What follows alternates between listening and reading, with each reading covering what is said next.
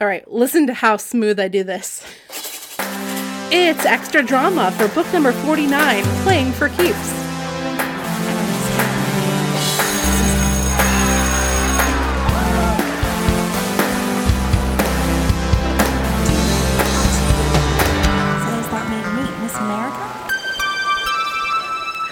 Hi, it's Marissa again, the host of this podcast, and I'm with the hosts of another podcast called Gossip Guys, Andy and Aaron.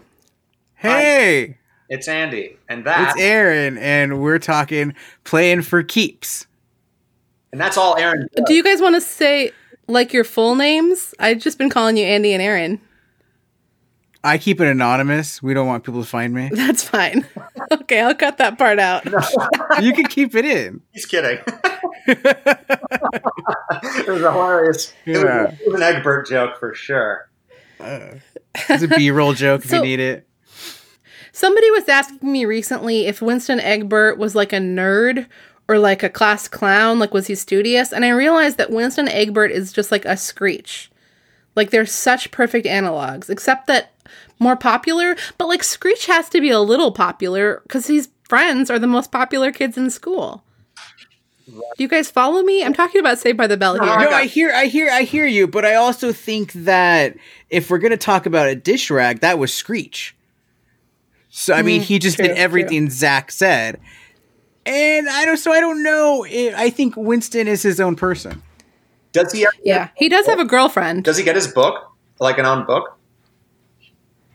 I'm sure he must at some point, but it's weird. Now that you mention it, he hasn't had one yet. He's just one of the most constant background characters. He's not dated any of the Wakefield sisters, either of them.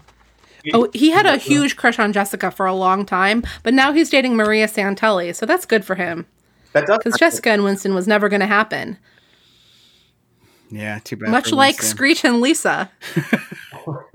Anyway, I told you guys we were going to talk about another TV show, and it's analogs to Sweet Valley High, but that show is not Saved by the Bell. It is, in fact, Gossip Girl. XOXO.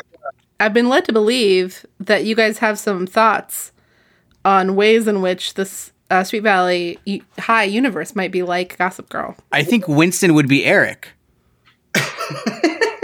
Winston would be... I don't... Eric's not that funny, though. Or is he? In his dry humor way. I mean, it's a different funny on the Upper East Side than it is in Sweet Valley. That's true. Eric has an acquired sense of humor. I think the formula of Sweet Valley High is the same formula as Gossip Girl. There's a reason for drama. So Playing for Keeps, it is basically Jessica pretending to be someone else to get with AJ. And it builds to a crescendo at an event. And that is exactly what happens in Gossip Girl too. It always an event each week that it ends at a party or whatever. And Playing for Keeps is a fashion show at the mall, which was perfect for this. And what there's no way for you guys to have known, but is in fact the case, is that it is almost always a dance. It is like, it's this fashion show ending. This is not the only fashion show that we've had in Sweet Valley, but most of the time it's some kind of dance or party at somebody's house, one of the rich kids' houses or a school dance, to the point that it's like ridiculous how many dances these kids have. What else are they going to do? What do you want them to do? They only travel inside Sweet Valley. Right. They don't have as much money or means as Gossip Girl. Yeah, they can't go to Santorini. I mean, a couple of them do. I mean, can we talk about Pamela Jansen's house? Yeah. Oh, man. Yeah, she was the Upper East Side, version of this. She was, Pamela's Georgina. Pamela's on a whole other level. Yeah, she is Georgina Sparks. I had that written down. I asked Aaron off pod, to cast Pamela Jansen. And I also thought like a Heather Locklear type, right? That's sort of the same idea. Yeah. How I imagine. And yeah, she sort of is Serena pre-show as well. That's how I envision her. Like before she meets Dan and wants to sort of improve herself. The Serena that gets herself in a lot of trouble and makes everybody hate her before she leaves town. Well, Serena does. Yeah. But Serena gets away with that. That's what I'm saying. Yeah. That's the before the pilot. Right. Yeah. And Jessica's, absolutely. But the difference between Pamela and Serena is that Serena never gets in trouble. So Serena that ending never would have worked on Serena. Because Jessica's definitely Blair, right? Like she's scheming. She's manipulating. We don't know. AJ definitely doesn't feel like a Chuck and thank God, but like it doesn't feel like a schemer. No, Bruce Patman, I believe, is the Chuck of this series. No, AJ's Nate. AJ has all these feelings bottled up inside of him and can't get them out, and they only are obviously they're just using him for his looks. Because, Pamela only sees this guy that saved her, and Jessica only sees whatever he says and doesn't really listen to him, and has doesn't really, because she's, he doesn't want to be going to nuclear war events. Okay, so he is this Nate. He's in his own world, and who knows why did he leave Atlanta? What happened? There's a whole different story of his parents. That's a great question. That's true. But like, to me, he has a little bit of Dan too, because there's the parallel of him going into the world, right? So he's leaving, instead of Brooklyn, it's Atlanta, and now he's coming to Sweet Valley High. And also we see his sort of neurotic, nervous penis Dan thing in the Pamela Jansen scene. Like, that is exactly how Dan would handle that scene. And Nate would have had sex with her in the jacuzzi. No, that's the. I don't think if Nate actually liked the girl as AJ does, I don't think he would try not to. He may end up, but he would try not to. I think AJ. I don't think AJ didn't seem nervous that a woman was coming onto him. He seemed nervous that he didn't want to do the wrong thing. Yeah, I think that actually is probably true. I think there maybe is a little bit of both. Well, because I think he was also himself, right? Because he was the one who was saying that he doesn't like girls like Pamela, and here that was being proven wrong. So I feel like he was definitely second guessing himself, and that's a damn thing. And it's like his own integrity maybe was coming into play for himself. Right. It's just like, this girl is everything that I have always claimed to dislike in a woman, which is its own problem. But we talked about that in the last book, so we don't have to talk about it again. But I don't know. This doesn't have anything to do with Gossip Girl, but I had a real hard time with AJ in this book. I was really frustrated with him because what did he see in Jessica? And why he didn't appreciate any of the things that she was trying to do for him. And then the first time he sees this other girl, and he's like, knows that he thinks it's bad, but he goes over there anyway. And it's just like, he thinks maybe he wants to break. He's just very wishy-washy in a way that he's a teenager. Is like, well, he doesn't know what he wants. That's the truth. He thinks he does. He doesn't know what he wants. It's insane to think you have a type, or that you know what you want when you're 16 years old, or ever, really. But I mean, it's a very 16-year-old thing to think that. But if he learns the lesson of like, oh, it's nice that people are different than my expectations. That's a good lesson. He's following little AJ, and then big AJ is trying to just like It's bad. It's about between little AJ and big AJ. That's all it is. It's an age-old battle. Oh God. It might be, but you're right, Marissa, in that he really doesn't appreciate. Like, I mean, I would not, like to be around Jessica saying yes to everything, because that does just feel so fake. But at the same time, there is something nice about something. Like, she's trying so hard, right? She's bringing up all these different things, and I guess whenever he does bring something up, Jessica just says yes to it. But there's no yes and, right? It's just. Yeah, I don't know.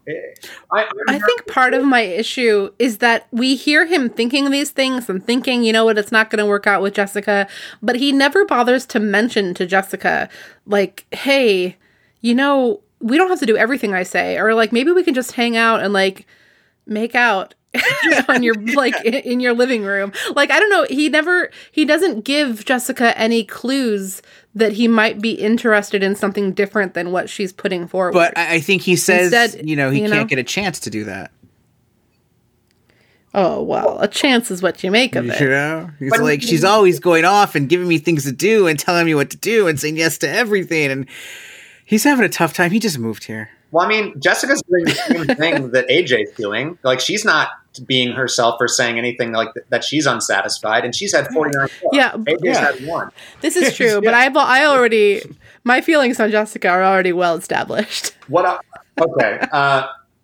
I was going to ask, is a beach disco, that was brought up, is that ever a big event? Because I want to... Oh, yeah. The beach disco is not an event. The beach disco is a place. Ooh.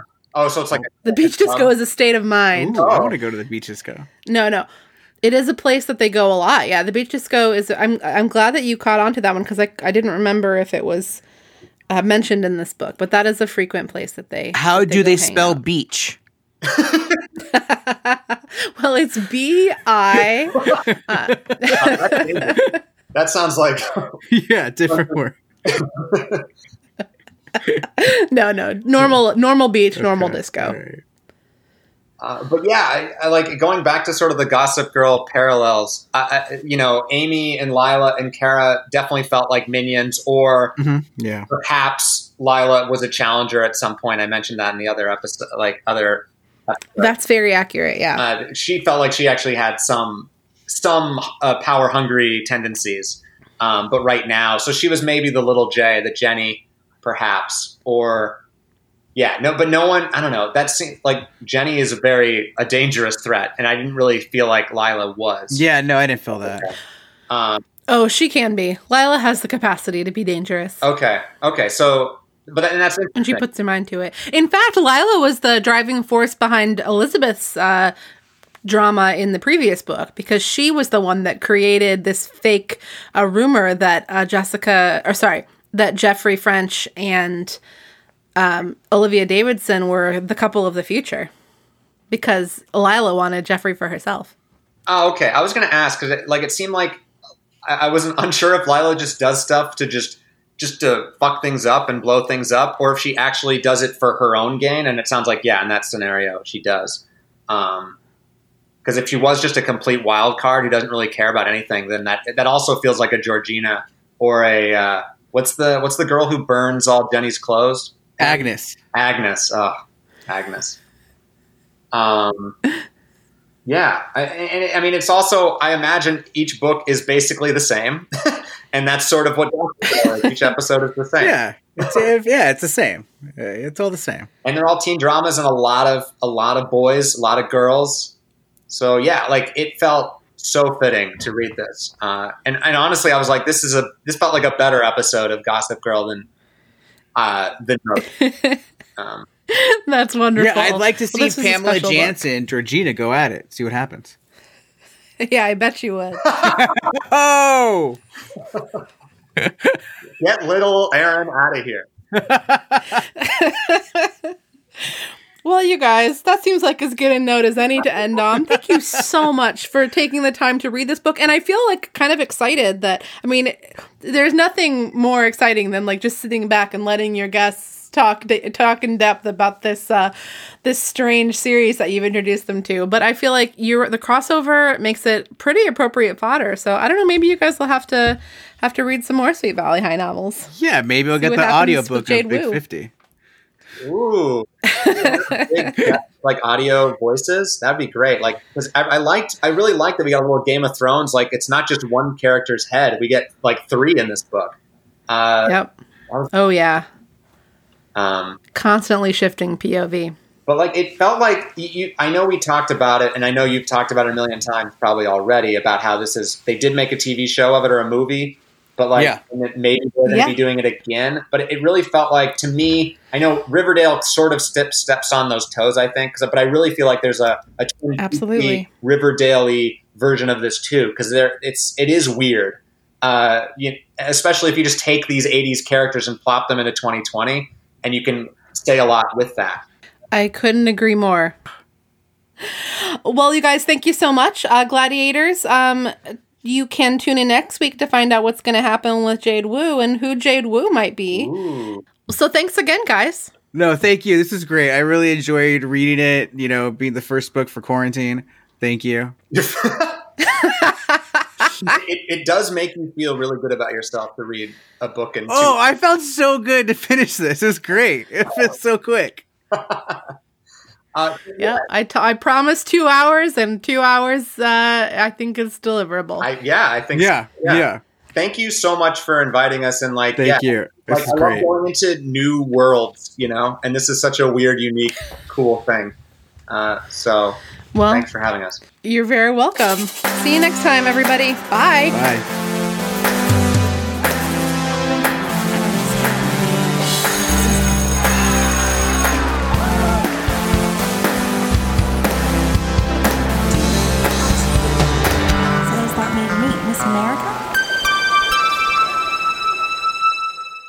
I'll Jade woo it. All right. I'll woo it.